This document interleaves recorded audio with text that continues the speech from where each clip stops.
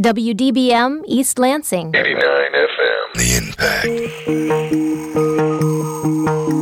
And now, Impact Exposure. Exposure gives a voice to our community and provides a forum for discussing the relevant issues of today.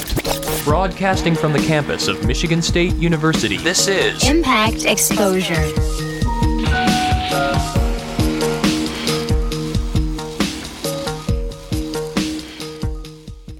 Good evening and thank you for tuning in to Exposure. I'm Abby Newton. Today in Exposure, we will talk about the vicious dog legislation in Lansing, and a Michigan State student who won big on Jeopardy will visit the studio. Later on Exposure, Enes Atal, who was born and raised in Syria, will talk about the current condition of the country. And also, we chat with Police Captain Jeff Murphy about how the department handles Spartan celebrations. But first, today's headlines. I'm hoping Indy brings us the same memories that the Palace did. You know, we've been pretty successful in the NCAA tournament down in Indy, and yet, unfortunately, what you did in the past doesn't do anything except make you feel a little more comfortable. It doesn't win any games or do anything for you. There's no question that if you look at the NCAA tournament and what's been done, nobody's Duke because Duke is Duke, but we're one of the closest things to it as far as consistency, and that should make for an incredible game. That was head coach Tom Izzo talking about the NCAA tournament. The Spartan men's basketball team has made it to the Sweet 16 after victories over Memphis and Valparaiso. Spartan fans everywhere will surely tune in for a big game on Friday.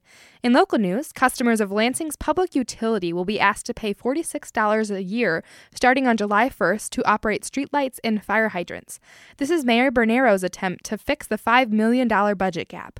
Bernero proposed a budget for 2014 on Monday and said the new fees would raise $5.5 million and balance the budget all on its own, but the council still has to vote on this legislation. The Supreme Court had heard a case from two California couples challenging the state's ban on same-sex marriage this morning. The couples say it violates the Constitution's guarantee of equal protection. Defenders of the ban say states should decide for themselves whether to permit same-sex marriage or not. And polls show that 53% of Americans support same-sex marriage. The ruling has not yet been declared, but CBS News reports that the justices seem uncertain as to if the U.S. is ready to make such a landmark decision.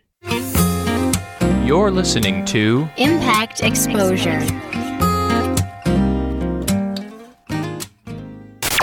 For more variety than you'll hear on any other station, listen to the Impact Primetime, where you can find a different specialty show every night of the week.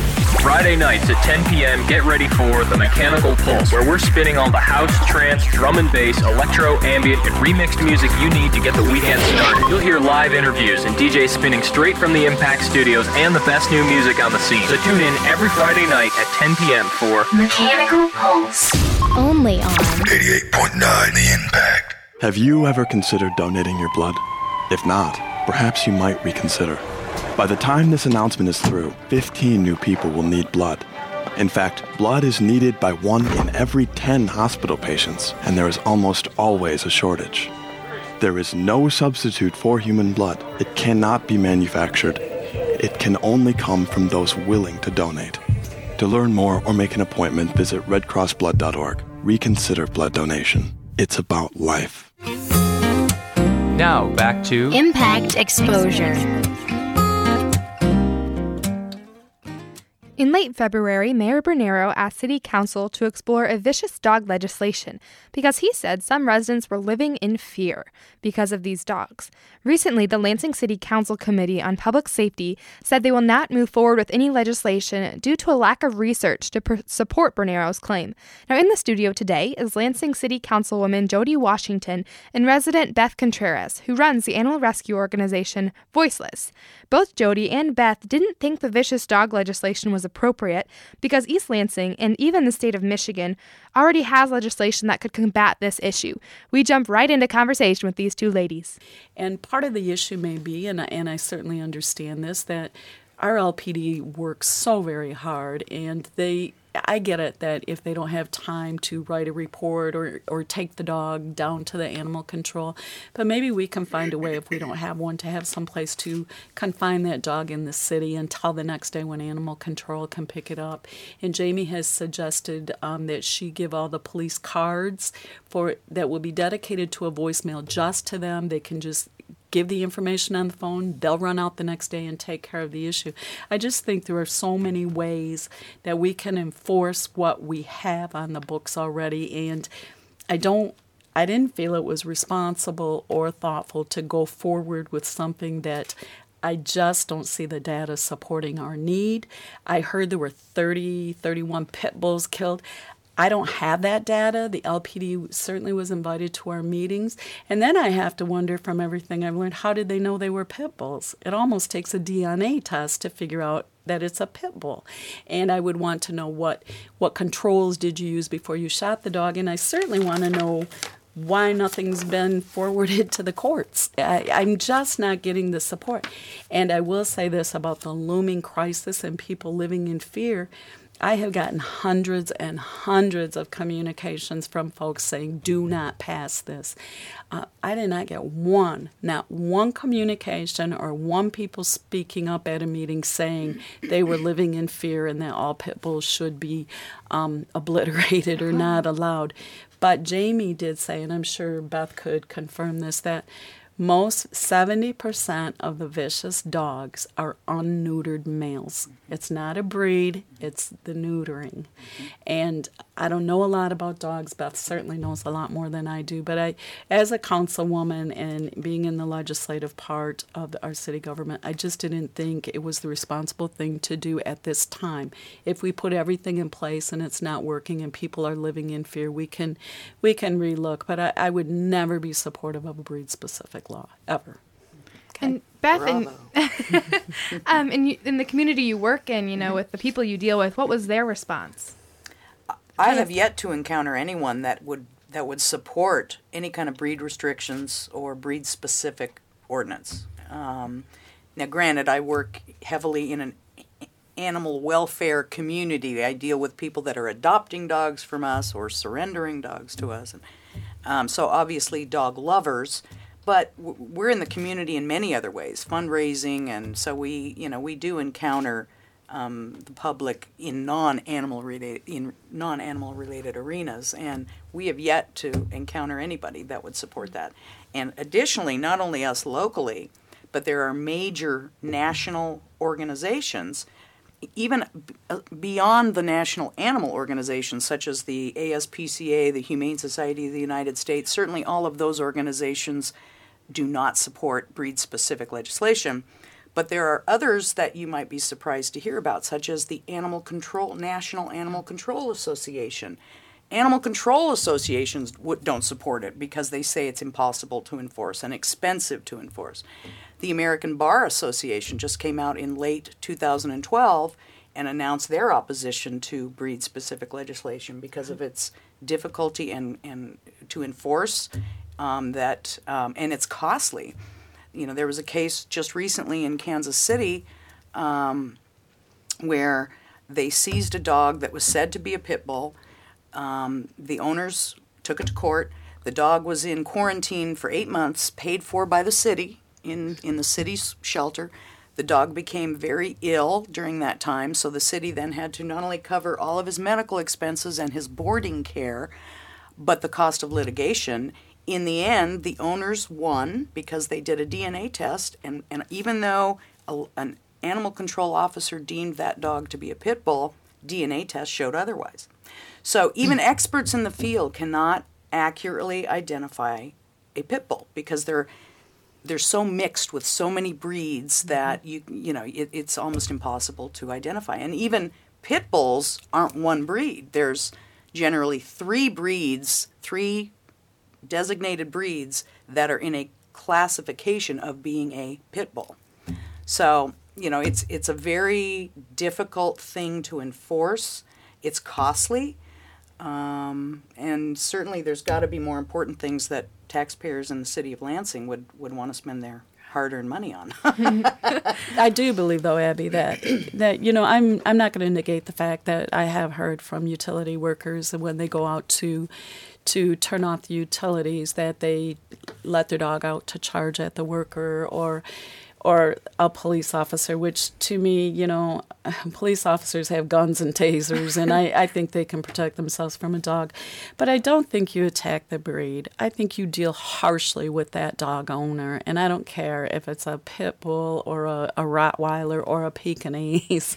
You deal harshly with that owner. If the dog needs to be put down because he unfortunately was raised by an irresponsible person, that's unfortunate, and it must be done.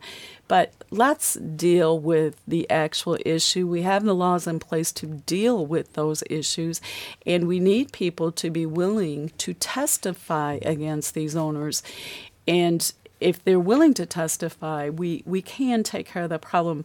But I think to require certain people with certain dogs to have 6-foot fences and more homeowners insurance, to me that's just kind of like skirting around to make it cost prohibitive to have that kind of dog. And I don't think that's fair. What's next? You know, Rottweilers, boxers, you know, there will always be something. So right now it's pit bulls, and shame on the people that are raising them to be vicious. Mm-hmm. And 20 years ago, it was Dobermans. Right. And before that, it was Rottweilers. Right. So, you know, this isn't new. This desire to try to restrict or ban breeds is not a new thing. It's just a new breed. And 20 years from now, it will be another breed. So, which just supports, again, that it's not effective. It's not improving public safety to mention specific breeds or restrict certain breeds. Mm-hmm. And then in your, you know, just for kind of interest purposes, in Voiceless, do you get a lot of pit bulls? We do. Okay.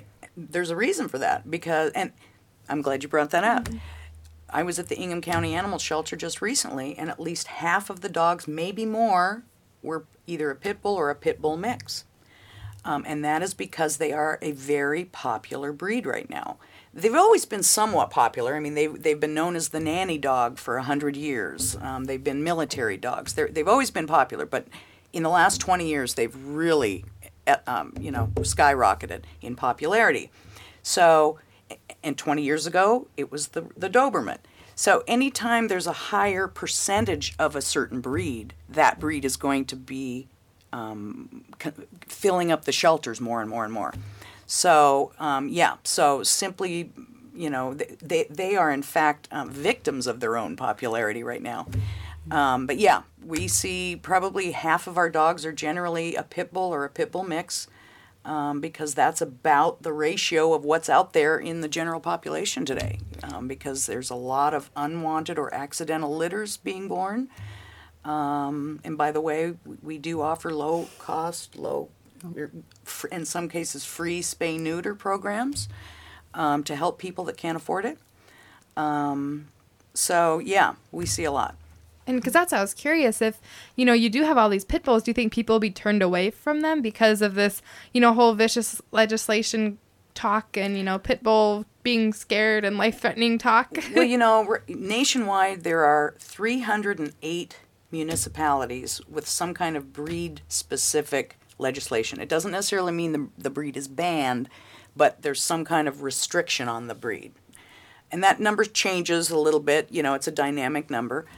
But when you consider the number of cities out there in the United States, that's a very small number. And so I think for the most part, most people see that it's not an effective way to police animals. It's not effective. And so, yeah, I think that most people see that it's just not the way to go. Mm-hmm.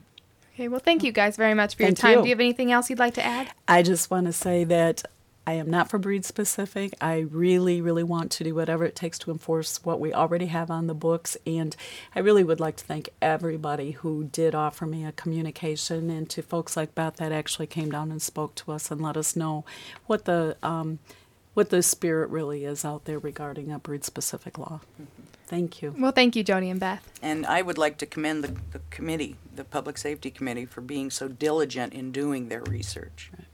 Thank you very much. Thanks. You're listening to Impact Exposure.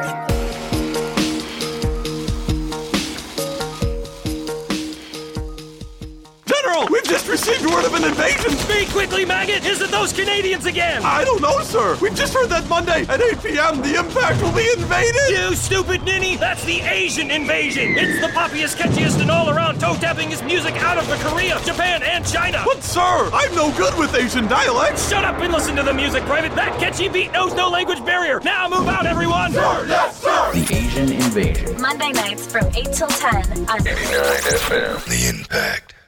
For more variety than you'll hear on any other station, listen to the Impact Primetime, where you can find a different specialty show every night of the week. Thursday nights from 10 until 2 a.m. Listen to the Hours and Hours, the scariest and only metal show in the Mid-Michigan area. Only on Impact Primetime. Now back to Impact Exposure.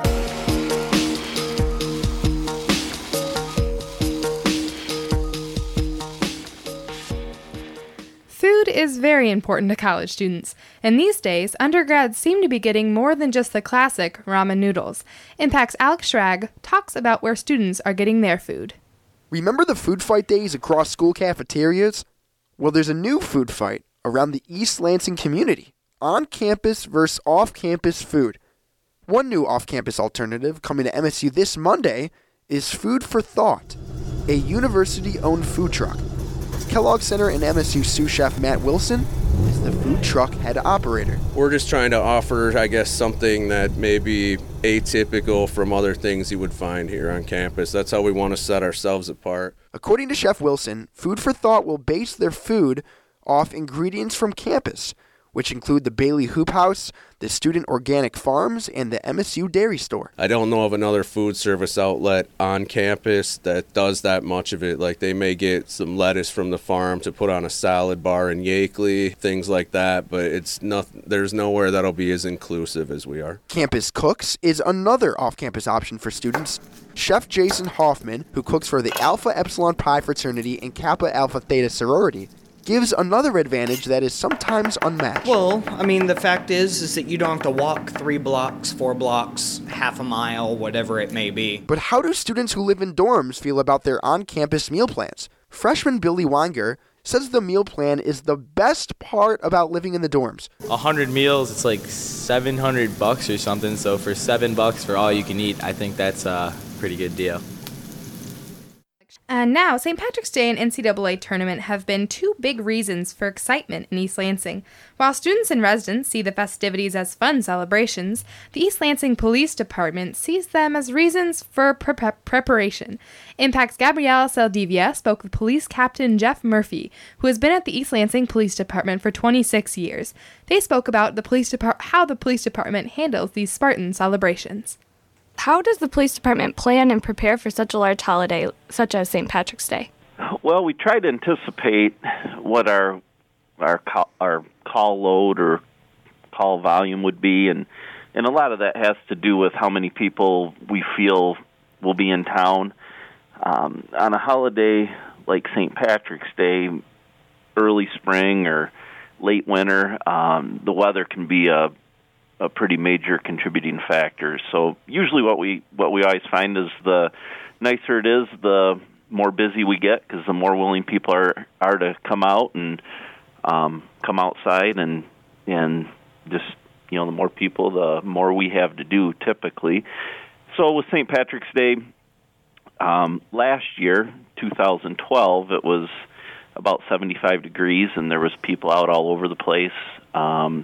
Our call load was very high, and when it gets as high as it did in 2012, we don't have any time or very little time to do proactive police work. So instead of preventing things from happening, we fall back into the mode of just responding to calls and being reactive, which isn't really a good spot for us to be, because we're not preventing anything. We're just following the trends and trying to play catch up all day or all evening. So for 2013, we didn't want that to happen, so we staffed heavily. We also, in addition to our East Lansing officers, we had the Michigan State University Police help us, the Michigan State Police, and the Ingham County Sheriff's Office help us with our staffing levels. How many people did you have working on Sunday? Well, we don't ever go into exact numbers, but it was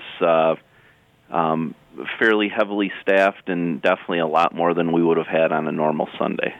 How did this year's St. Patrick's Day being on a Sunday compare to last year's being on a Saturday? Did that have any kind of effect, or was it all? Well, I don't think the day of the week had as much effect as the weather. It was, they were both weekends. We had a lot of potential to be busy. It was only about 32 degrees, although in the afternoon it got sunny and fairly nice.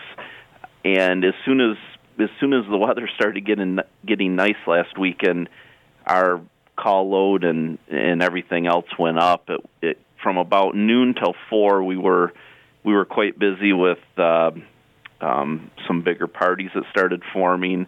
Our officers are doing proactive work, looking for minors that have been drinking, open alcohol in public, those sorts of things, and we did get quite busy with those till about 4 o'clock, and then things calmed back down and we're fine. What's the biggest challenge in keeping the city free from disruptions on big holidays or celebrations such as St. Patrick's Day? I guess the biggest challenge is just how you go about doing that. If we could have every police officer we have working, and if people were determined to cause destruction or commit crimes, there wouldn't be a whole lot we could do about it. Luckily, we have law enforcement friends that are willing to come in and help to up our manpower numbers. And the biggest thing really is that, most people, students or non-students, aren't really out to break their law. They're just out to have a good time. And having a good time is never it's never a problem. It's just, those very few or very small percentage of people in town that, take it a little too far and the good time turns into a crime or something dangerous. That's when we have to get involved. And luckily for us, the people that are going to commit crimes it's a very small percentage. So right now, this week, actually, we're just entering into the NCAA tournament. So are you preparing for celebrations or increased busyness in that regard? I know Michigan State has a past of that kind of activity. Well, yeah, there's been times over the years where things have gotten crazy after games, and it doesn't really seem to matter if MSU loses or if MSU wins. It's just it's usually a game that brings a lot of people to town. At the end of the game, sometimes things happen, and we've been preparing to deal with a lot of different possibilities for several weeks. What we do is the early games aren't usually as big a deal for us or as big of potential problems, just because they're not as big a game. But the further MSU goes into the tournament, the more games they win, the higher the stakes, the more excitement there is, the more people that come to town, and usually the bigger reaction, either for a loss or for a win, the bigger reaction we get. So we just keep upping our staffing and upping our numbers the further into the tournament MSU gets. Yeah, so is this something you guys face every year? Every year that MSU's in the tournament, which is pretty much every year.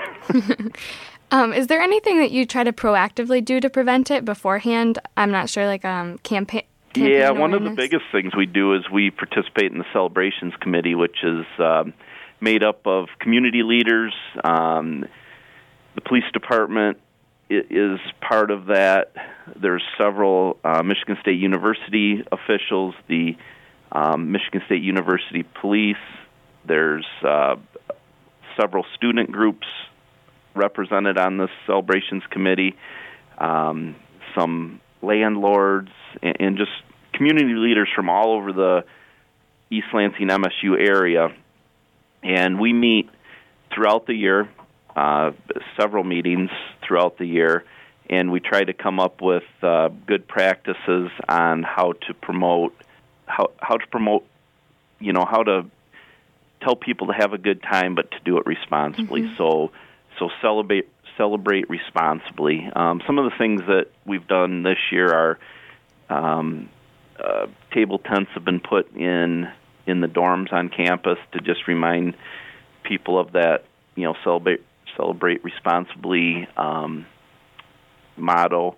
The same table tents have been put in bars in East Lansing. There's been T-shirts passed out, emails sent to MSU students and LCC students as well as other people in the community, and it's just an ongoing effort to promote that thought of responsible celebration and not to let things get out of hand, and basically to police yourselves.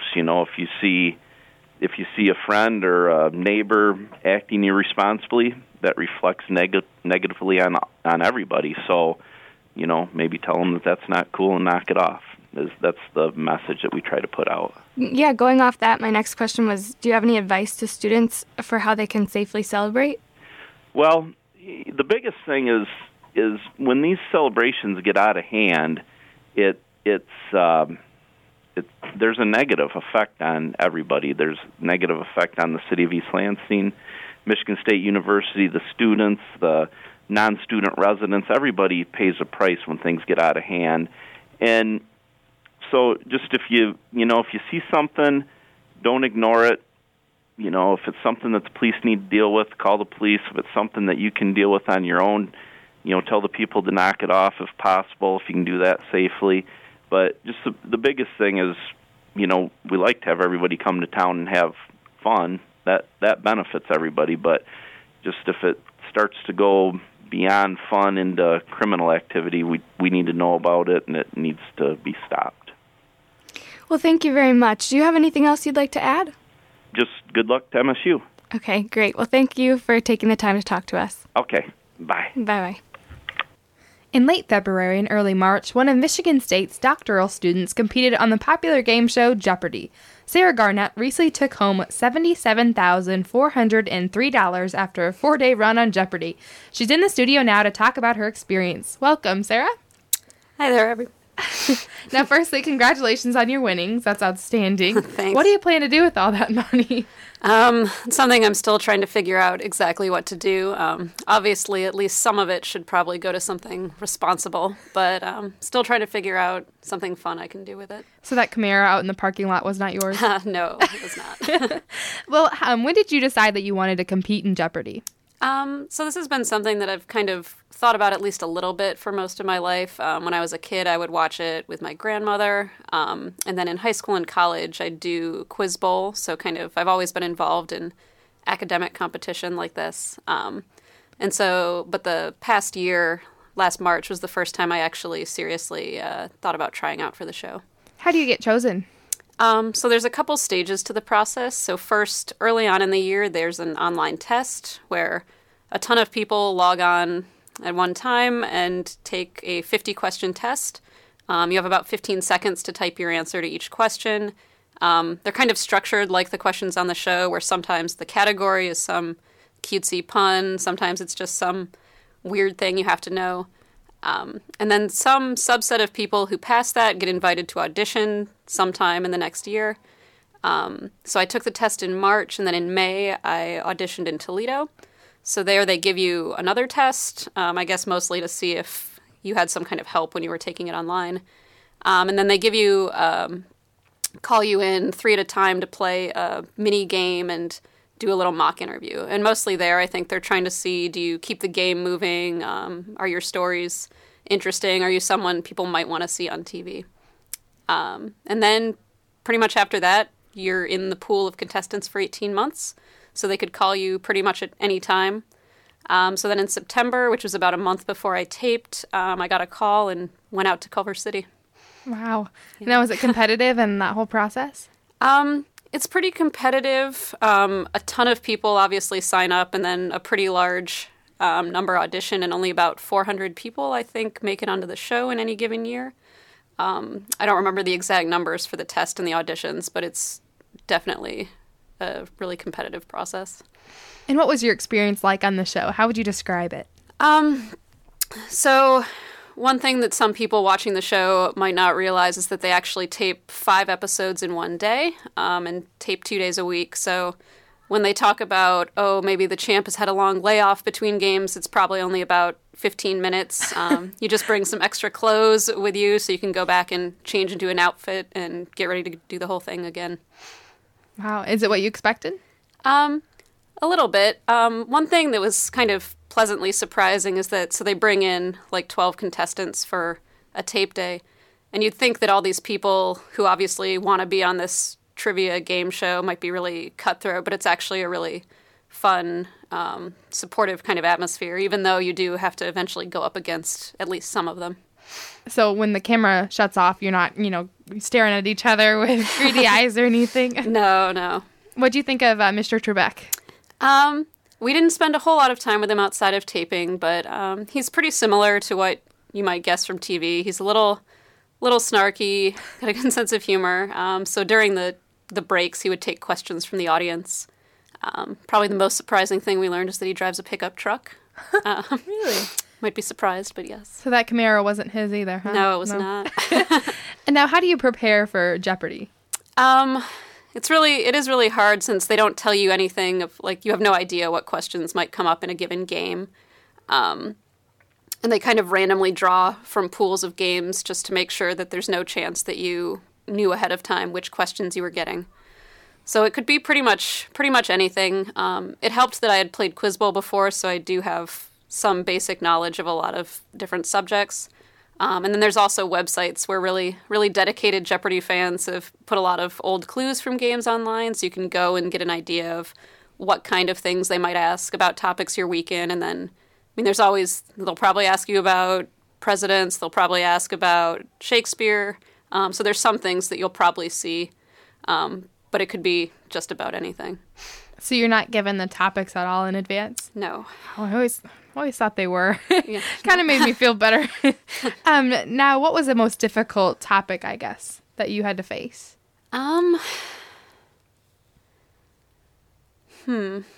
Well, clearly the thing that I knew the least about was the secondary mascots of Georgia Tech. That's probably the things I prepared for the most in advance for the show were things like opera, trying to learn a little bit more about sports than I know, although I didn't hit everything, trying to brush up on some geography. Although the good news is some of those preparing actually did help. There were things that I probably wouldn't have gotten on the show if I hadn't tried to brush up. And all the while you're a doctoral student, right? Yeah. And what are you studying here at Michigan State? I'm studying zoology. Okay. So I'm also in the ecology, evolutionary biology, and behavior program. And I actually, since I finished up my course requirements, I'm living out at the Kellogg Biological Station. That's great. So you got that category covered. Yeah. What do you want to do in your future? I'm still trying to work out exactly, but I'd like to do something involving research and teaching, probably at the college level. And when you were on Jeopardy, was it common for instance, PhD students, college level students, or what was the age, I guess, the most common age? There was a pretty broad range while I was on there. I think there were a couple others who were kind of within my age range, a couple more middle-aged people, and there don't tend to be as many older people, but there were a few. So it was a pretty broad range. Were you nervous at all? A little bit. Probably the worst is sitting like right before, when the music is playing before the game starts, but once the game is actually going, it's going about real time. They're not really stopping a lot, so you don't really have a lot of time to think about it. You just have to keep going. Did you feel like it was, did it feel like the TV spot when the pressure's on and the audience is, really into the game, or was it a little different because it wasn't live? It's still pretty similar to that. So it's not live, but they bring in the audience to tape it. They try to tape it as close to real time as possible. They'll stop for the commercial breaks. If there's a mistake or they have to research an alternate answer, they might take a break, but otherwise it pretty much goes in real time, other than the time you have right before the final Jeopardy clue, which is the only time they kind of stop it for a little bit longer than you see on TV. And then the final Jeopardy questions, did you know most of them, or were you guessing on any? Well, So I was able to, I got 3 of them right, and 2 of them were kind of, I didn't necessarily know the anecdote they were referencing, but a lot of times in Final Jeopardies, they'll put in some other bit of information that you can use to kind of figure out what they're talking about, even if you don't know right offhand what it is. So I was able to do that, luckily. Now, what was the most interesting person who you were competing against, you'd say?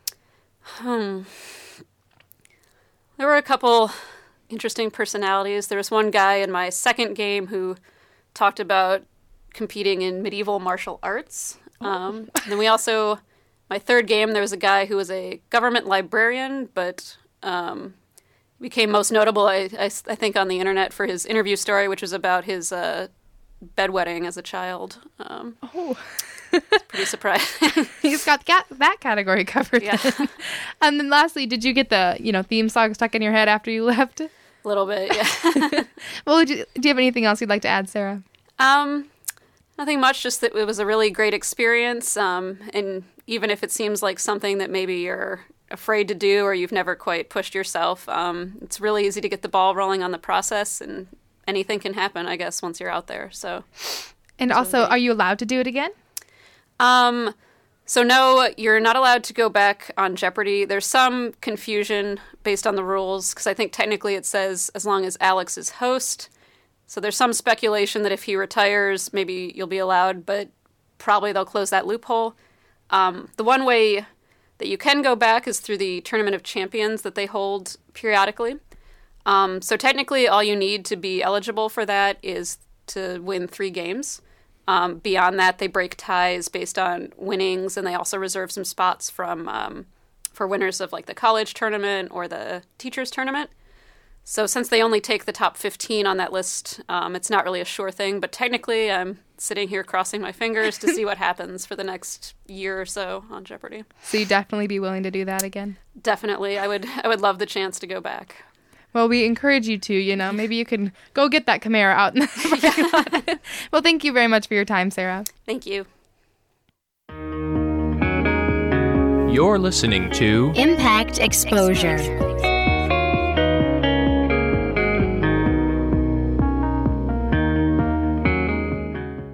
Smoking helpline. Yes, I need to start smoking right away. Excuse me? I need to start smoking. Well, actually, it's the Stop Smoking helpline. The people in the apartment next to mine smoke 3 packs a day, and it drives me crazy. So I'm thinking 4 packs will do it. I think you want mysmokefreeapartment.org. It gives you the information you need to work toward a smoke-free apartment building. A smoke-free building? Without all that smoking? Yeah, that's right. Make your apartment smoke-free without making a stink.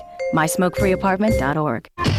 For more variety than you'll hear on any other station, listen to the Impact Primetime, where you can find a different specialty show every night of the week. Wednesday nights from 8 until midnight, it's the Impact's Accidental Blues, your source for great blues music, news, and concert information. Only on Impact Primetime. Hola, my name is Esperanza. After a tragic incident, I was forced from a life of riches in Mexico to a life of poverty in the United States.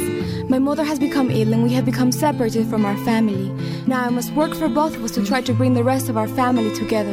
My name is Esperanza and I am trying to survive. Explore new worlds. Read my story in the novel Esperanza Rising by Pam Muñoz Ryan. For other great book ideas, visit your local library or log on to literacy.gov. Brought to you by the Library of Congress and the Ad Council. Now back to Impact Exposure.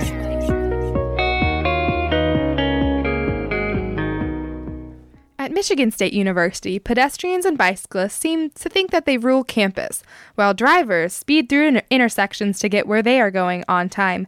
However, recent collisions and accidents have shown that drivers and pedestrians must be conscious of each other to ensure a safe campus. Impact's Carmen Scruggs reports. With over 47,000 students at Michigan State, there are plenty of opportunities for cyclists, drivers, and pedestrians to collide. For some Spartans, the sidewalks are more dangerous than the road. MSU Police Department reported only 16 pedestrian vehicle accidents in 2012, but exactly how often do Spartans experience these kinds of collisions, and how should they be avoided? Michael Gendernalik, an MSU junior, says he has been hit on or around campus 3 times since 2010. 2 accidents occurred while he was riding his bike and another while he was walking.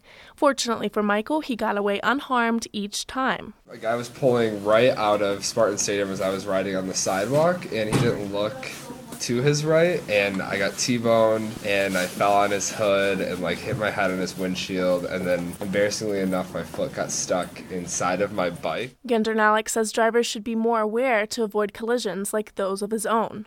I feel like it's just, there needs to be more consciousness about what people are doing when they're driving. The guy who hit me in front of Spartan Stadium didn't look to his right before he turned right to see that a bicyclist was coming, and then the girl that hit me was texting on her phone, and we're multitasking too much or not really caring enough while we're driving. Other students, like sophomore Melissa Smith, haven't been so lucky walking away from accidents unharmed. Smith was the victim of a hit-and-run accident as she was crossing Red Cedar and Wilson on her bicycle. I always ride my bike super fast, so I was riding it, and there was the 5-second stop thing, and I decided to go anyways because I always make it, and the guy decided to inch up, and so he hit me. I nailed his window pretty hard. As for the driver, he was never found. I looked him face to face with my bloody face, and then he just drove away.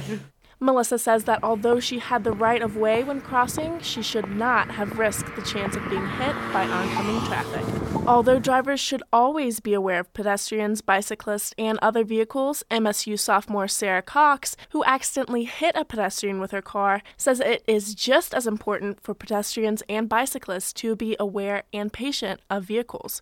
Cox said while turning right on Abbott, a bicyclist darted around a group of stopped pedestrians on the sidewalk. The bicyclist cut in front of Cox and landed on her hood after the pedestrian crosswalk sign indicated not to walk. My sister and her boyfriend were with me, so they got out and helped him out, and he didn't want to call the police, and so we just exchanged numbers, and then I ended up paying for the damage to his bike. But I recently found out that he was drunk, and that's why he didn't want to call the police. MSU Police Lieutenant Randy Holton says many vehicle pedestrian accidents can also be prevented if pedestrians, bicyclists, and drivers obey the laws. Holton says drivers have the right of way unless a pedestrian has established their position in the crosswalk. At the same time, pedestrians should give drivers enough time to react and not be distracted when crossing in front of traffic. Another key rule Holton points out is that bicyclists should use bike lanes and not sidewalks. MSU has an ordinance that basically says that bicyclists have to go ahead and use bike paths or the right side of the road. They're not allowed to ride on the sidewalk. What we view is here at MSU is the crosswalk is an extension of the sidewalk. Ultimately, Holton says keeping vehicle-pedestrian collisions to a minimum comes down to 3 factors: engineering, education, and enforcement. You have the engineers that go out there and try to design things that are safe. And then, of course, what we do is we try to educate the community on safety, being safe pedestrians, being safe bicyclists, being safe motorists. The backup is the enforcement. With your Impact News, I'm Carmen Scruggs. The country of Syria has faced much violence and corruption in the past 2 years. The violence began in March 2011 from clashes between President Bashar al-Assad's government and the rebel forces who want him out. Since then, CNN estimates that 7,500 people have died. In the studio today is Enes Atal. He was born in Syria and came to share his thoughts on his native country. Hello. Hi. Welcome to Exposure. Thank you very much. Now, first off, what's your perception of what is happening in Syria? Well, this is a social movement aims to bring democracy into Syria. It initially started as peaceful protests and then it turned into violent or militarized rebels, as you know, eventually. And the hopes to take off the government, the entire government, not only the president, because the president is not the only issue we have in the government. It's an entire system.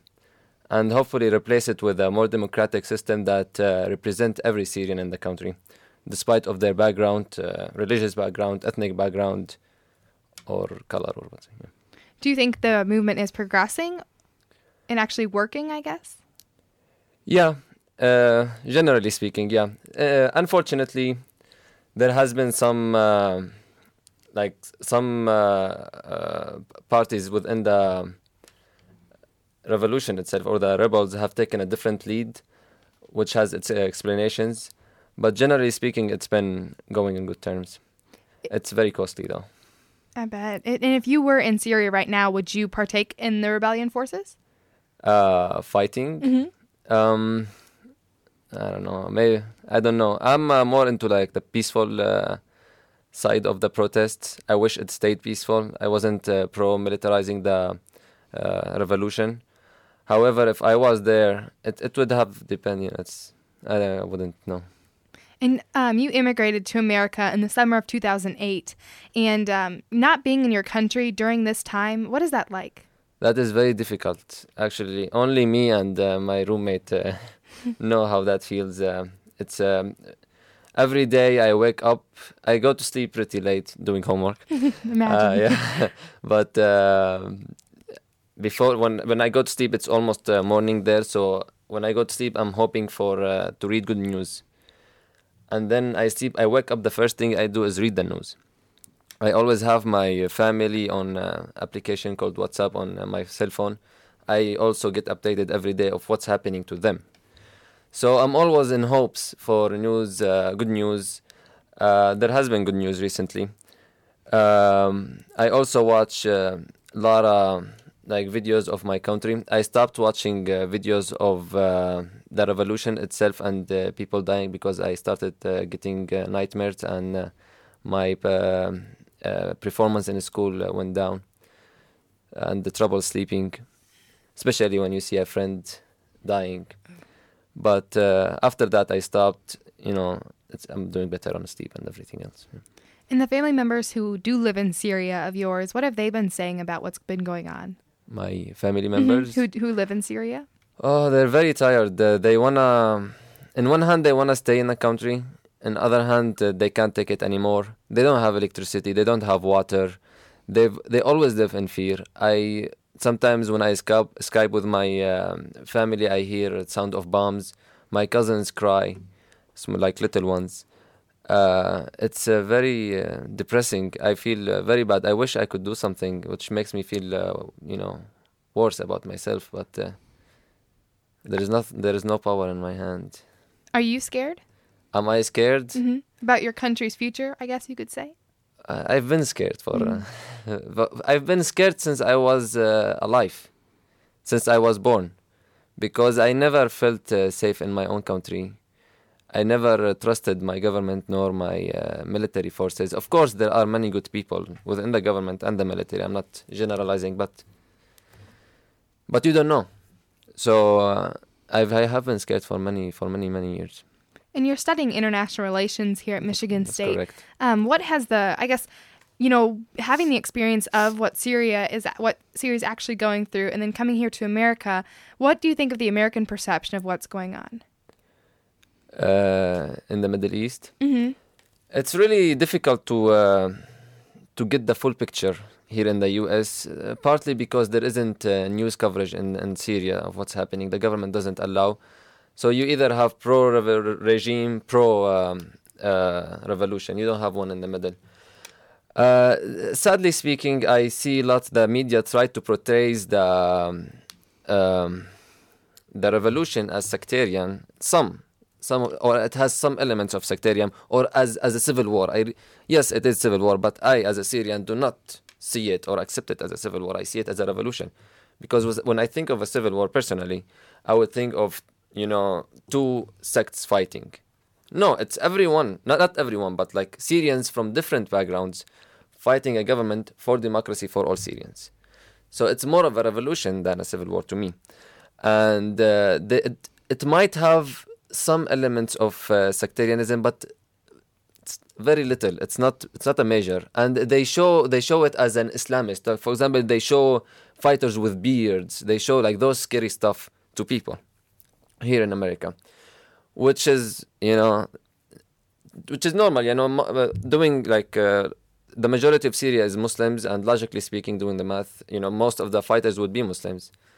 They may grow beards, they may pray, they may praise God. Yes, there are elements of Islam, but they're not Islamist, like in a very strict way.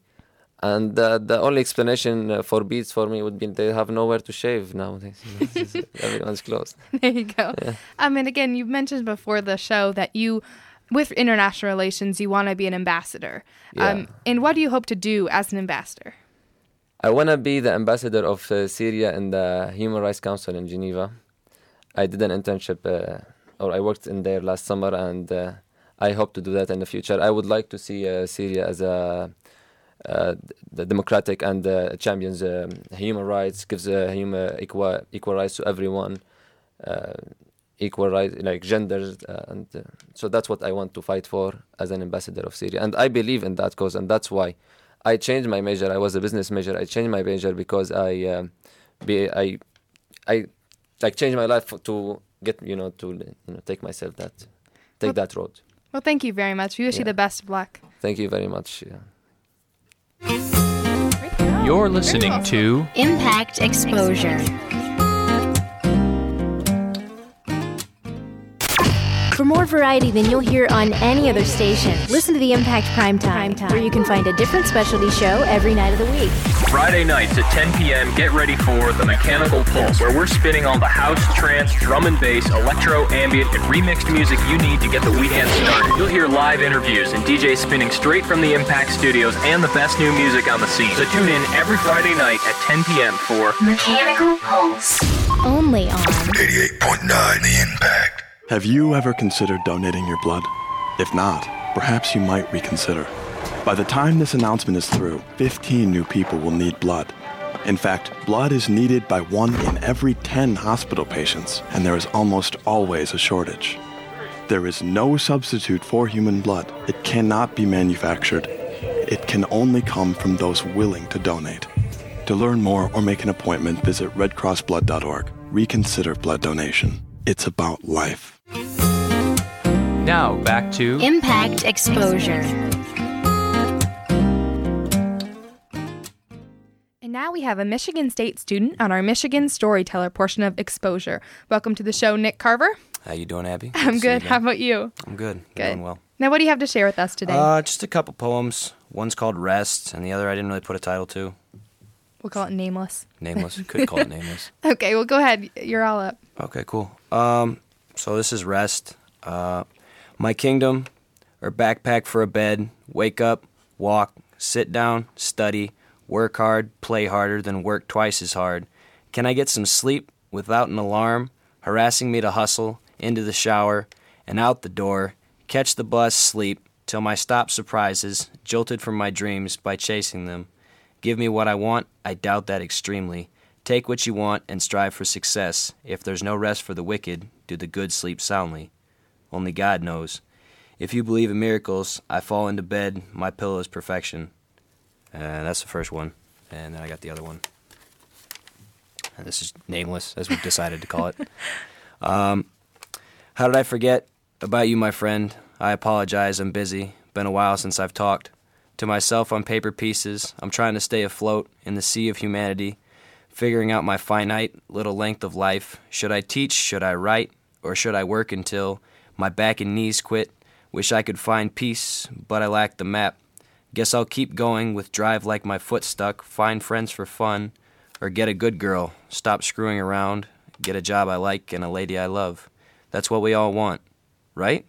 Good talk, though. Same time next week. Very good. Now, were both of those talking about your own life or just in general? The first one was. Second one was just kind of like, I don't know. I wrote the first one, and then the second one just kind of, I didn't want to stop. I was kind of feeling it. Do you write, where does your inspiration come from? Just kind of when I sit down and have enough time to actually do it, which is very far and few between anymore, but... According to the first poem. Yeah, right. But yeah, it's I've always enjoyed writing since I was younger. So. Hey. Well, thank you very much for coming in, Nick. We appreciate it. Yeah. And good luck with the rest of your writing. Yeah.